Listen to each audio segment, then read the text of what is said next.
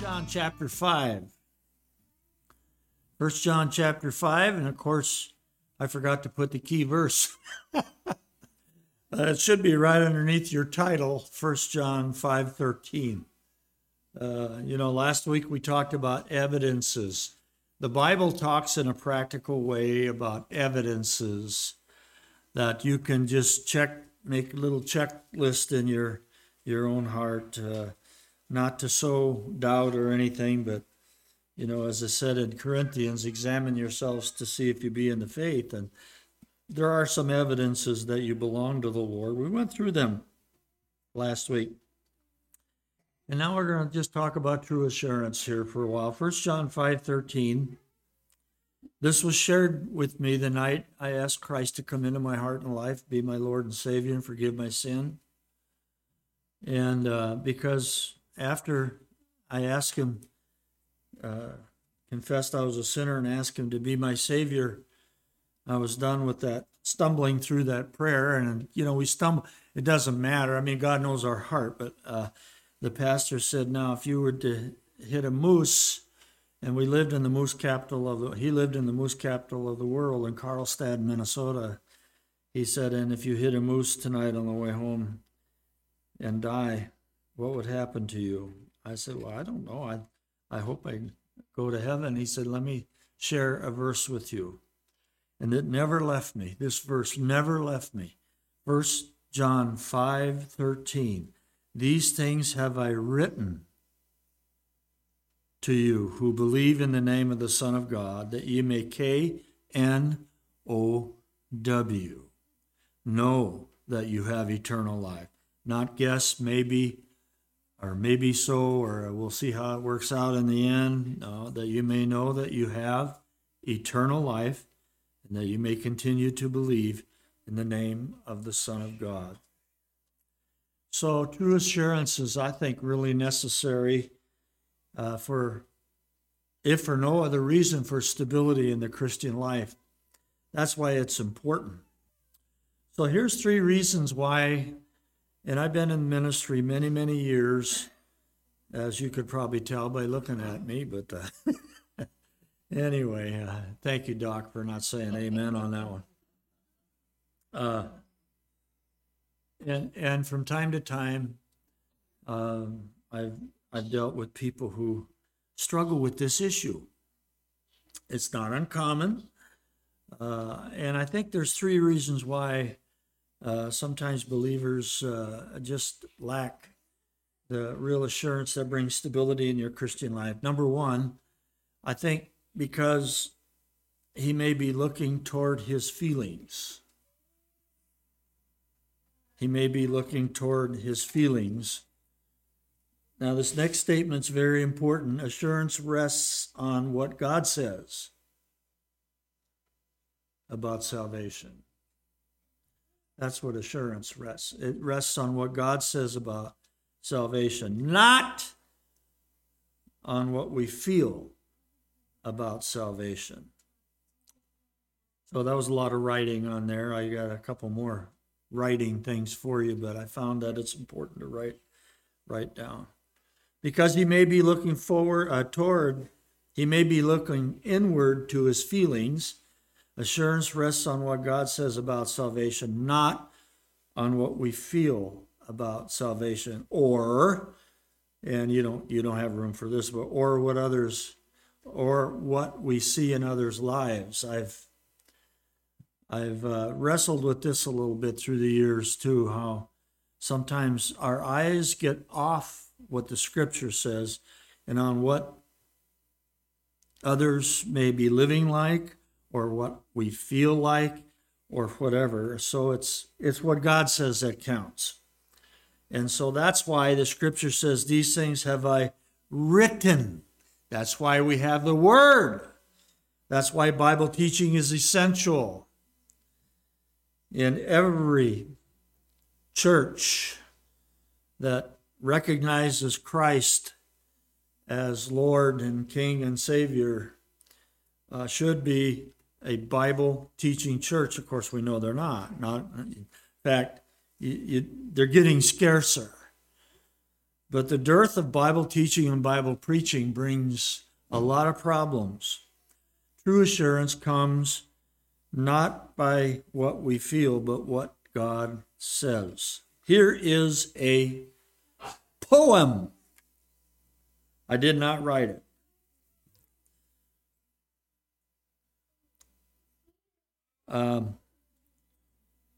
Someone asked Martin Luther, "Do you feel that you have been forgiven?" He answered, "No, but I'm as sure as there's a God in heaven." Quote, "For feelings come and feelings go, and feelings are deceiving. My warrant is the word of God, naught else is worth believing.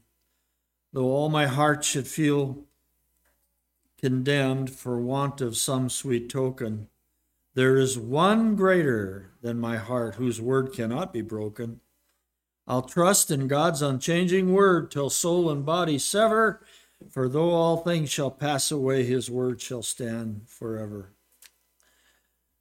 Back when I had a voice and a youthful body, I was involved in Bible camps almost every summer. And spoke in many, many camps, a board member on one I remember for a few years, and different ages. But invariably at a camp, there would always be some that would come and talk to the speaker, to the Bible teacher, the one that's in charge of that, which was me usually at a camp, and confess that they struggle with assurance. And I would always carry either one of from the camp or just a little Nerf football, little things about like that. Put a Bible down, and then I would put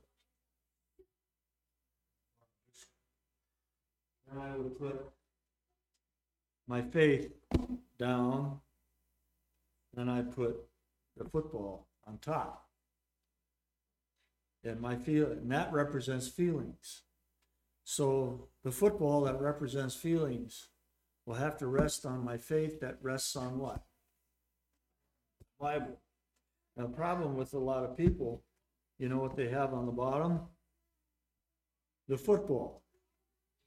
And then they try to put this stuff on top, and you know what happens, don't you? And it would seem to help the young people, but it's a little illustration that, our feelings, there are times when we don't feel very saved. And, you ever get mad? No? You got the wrong pastor here. And, sometimes there's a righteous anger, and then there's the other, and you struggle with it. And you don't feel like you've been very, very much saved and sanctified and on the way to heaven. No, you don't feel that way, but it doesn't change the truth.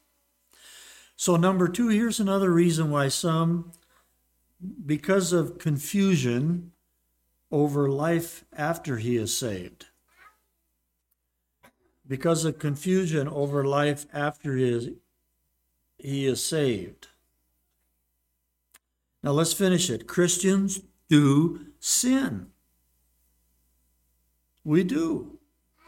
But this should lead us to learn how to deal with sin. Not to doubt our salvation. I'll read it again. Because of confusion over life after he's saved, Christians do sin, but this should lead us to learn how to deal with sin, not to doubt our salvation. I met a guy one time who told me he hadn't sinned for 30 days. And I thought to myself, you just sinned right now. The sin of pride, and actually my naughty mind sometimes works, and I thought, you're either dead or in a coma, or you just don't know what sin is. Because every thought that is not pure, every thought that is not God-centered, that in this sin-sick world we live in, I mean, even the people who try to be recluses that went out to monasteries and all that, they sin. I know that we sin less. We have victory over sin, and God has provided that and all of that. But if we say we don't sin, listen to the Bible. 1 John 1:9. If we confess our sins, he's faithful.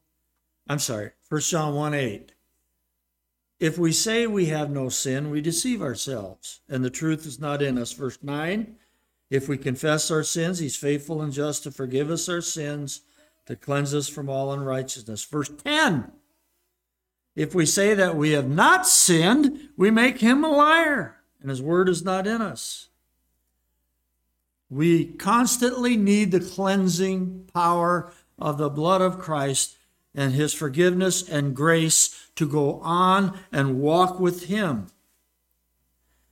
And so we do sin, and hopefully and prayerfully it's not habitual sin and all of that. But if we say we have not sinned, so some people get confused and believe that because we sin, then we lose everything. That gets back to then a salvation by works, doesn't it? And you have to be careful there. So there's confusion over life after he's saved. Christians do sin. This should lead us to learn how to deal with sin.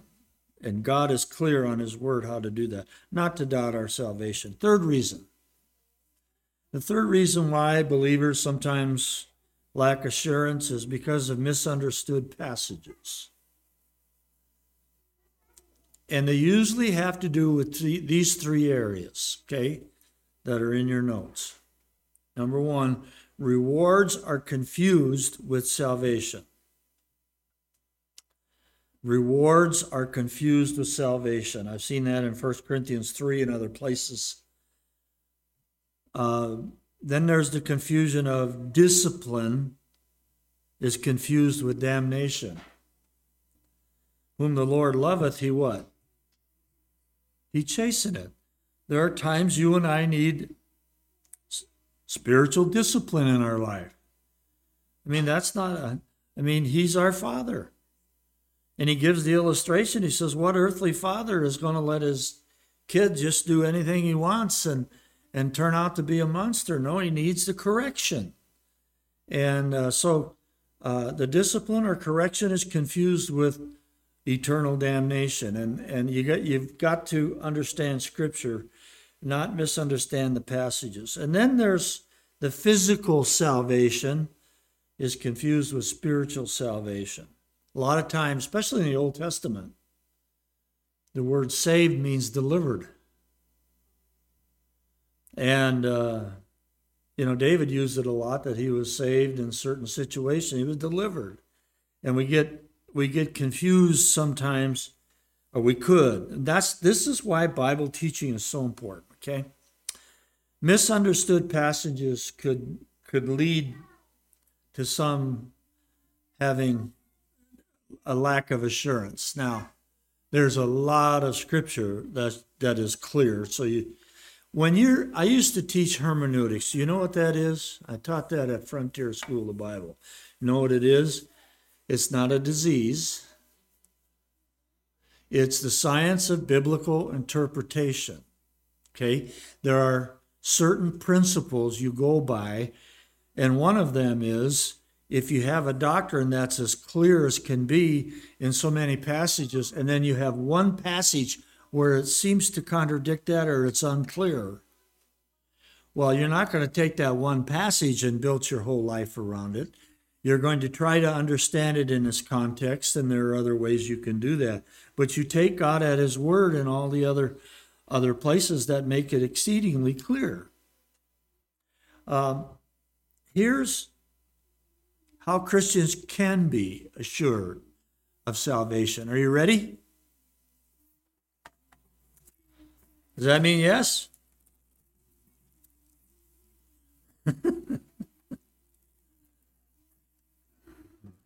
Well, you're still sore at me for that.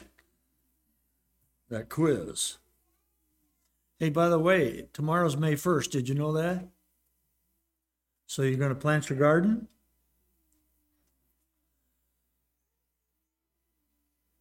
Here's what you should plant.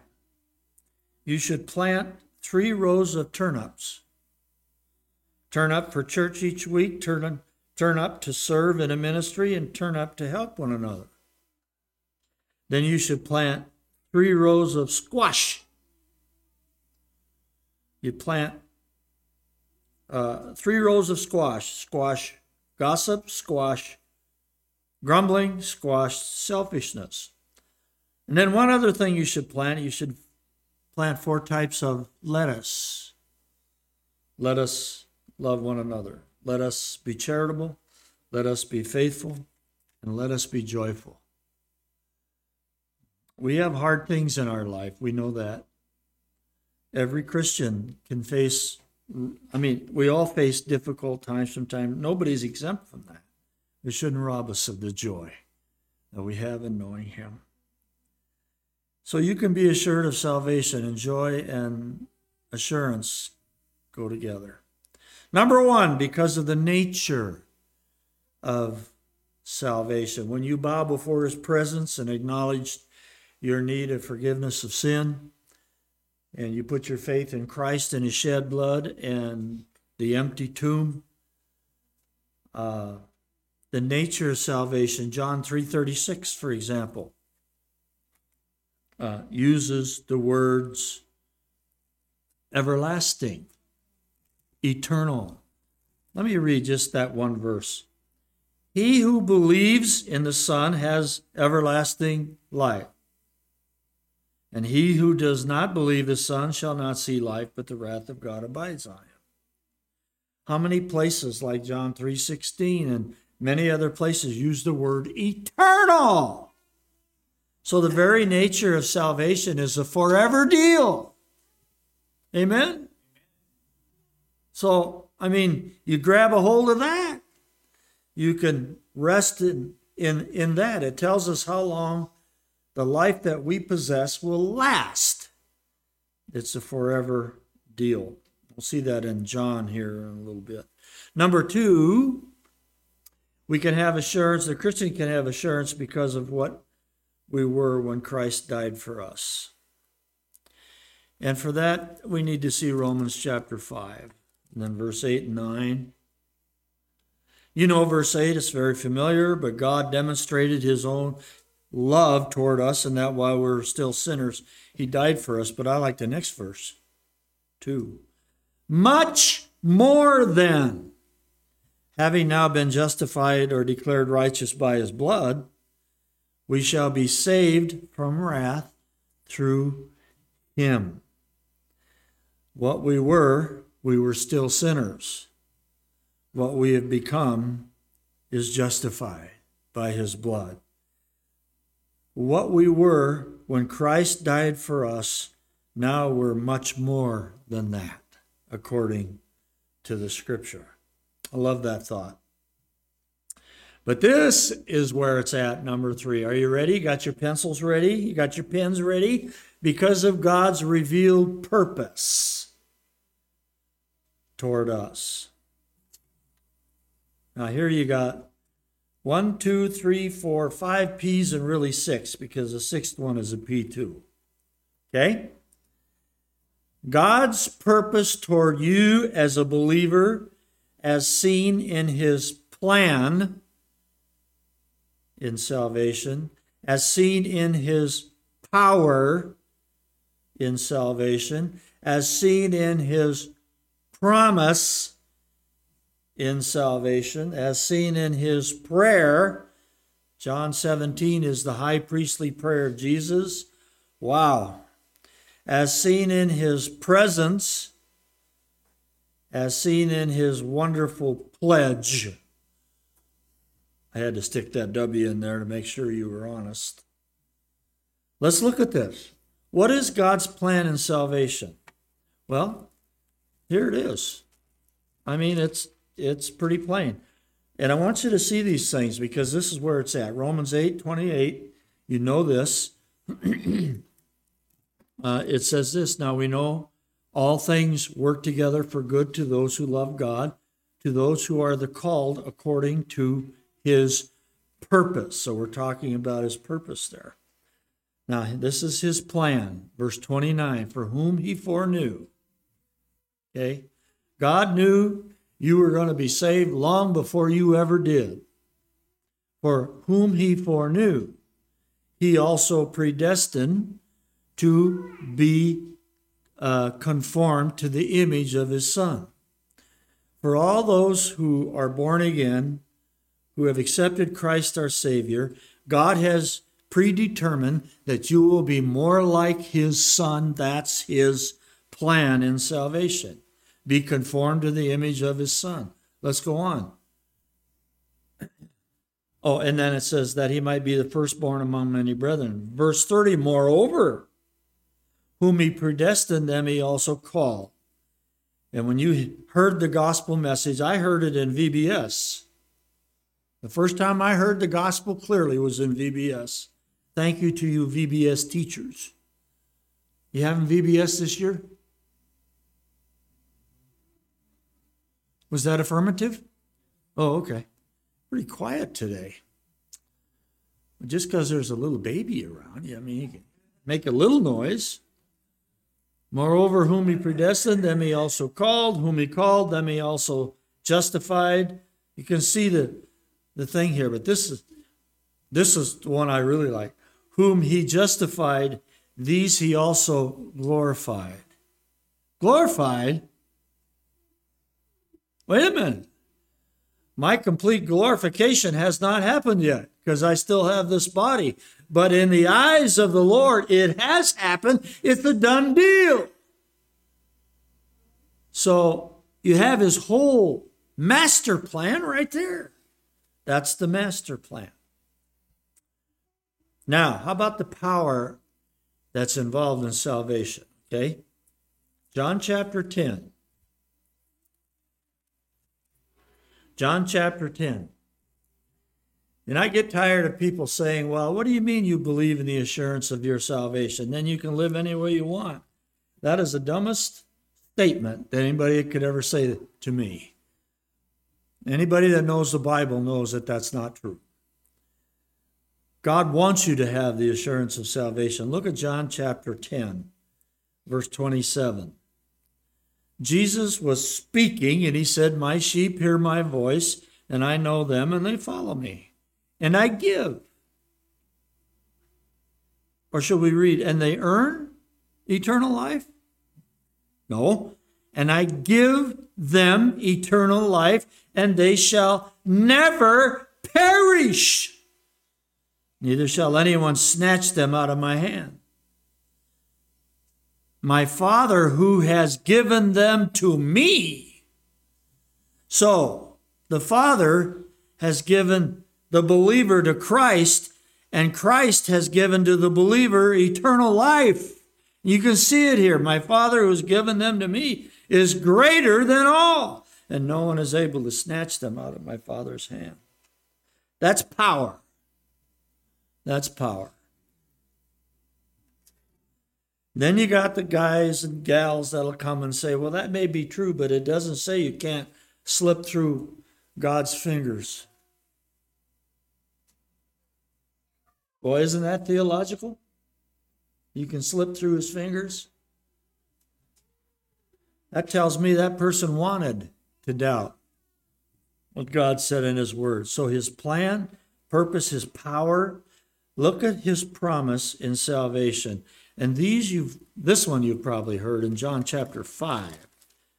John chapter 5, and then verse 24. Jesus again speaking, he said, most assuredly I say to you, he who hears my word and believes in him who sent me has right now eternal life, and shall not come into judgment, but has passed. This is past tense now. For the believer, you've passed from death to what? To life. Well, there's a promise. Is that true or not? Okay, let's look at his prayer. Again, this is a scripture. This isn't me talking through my hat. John 17, the whole chapter, is the last prayer that Jesus prayed. Well, it was not the last one. He prayed on the cross too. John 17 is called the high priestly prayer, and look at verse 11. Now I am no longer in the world, Jesus said to his Father, but these are in the world, talking about the believers, and I come to you, Holy Father, keep them through your name, those whom you have given me, that they may be one as we are one. Again, it's not up to you to keep saved. Now, we're going to talk about this. Well, then, should we sin that grace may abound? We'll talk about that. Don't go away. And then, of course, his present. John 14. You back up a little bit in verse 16. It says, John 14:16. Get the right page. Jesus said, and I will pray the Father, and he will give you another comforter or helper, and that's the Holy Spirit, that he may abide with you until you mess up. You going to correct me, or you're going to let me go on with false doctrine? Okay? That he will give you another helper, that he may abide with you forever, and we need help. We need help. That's the thing. We're not living this Christian life alone. But let's get the foundation of our salvation, sure. Anyway, now this wonderful pledge, Ephesians chapter 1. Ephesians chapter 1, verse 13 and 14. In him, the Bible says, in Christ, you also trusted. After you heard the word of truth, the gospel of your salvation, in whom also, having believed, you were sealed with the Holy Spirit of promise, who is the guarantee of our inheritance until the redemption of the purchased possession to the praise of his glory. How often do you hear Bible teaching on the sealing ministry, one of the 7 ministries of the Holy Spirit? He seals his believers. That did not happen in the Old Testament. It does here. It does in the New Testament. The Holy Spirit came and went on people in the Old Testament. And that's why when David messed up with Bathsheba so bad, he said, take not thy Holy Spirit from me, in Psalm 51. You don't have to pray that today. Listen to that pledge once again. When you heard the word of truth, the gospel of your salvation, when you believed, you were sealed with the Holy Spirit of promise. Now listen to this. Who is the guarantee? Can I put it? The actual meaning of that is guarantee. It means down payment.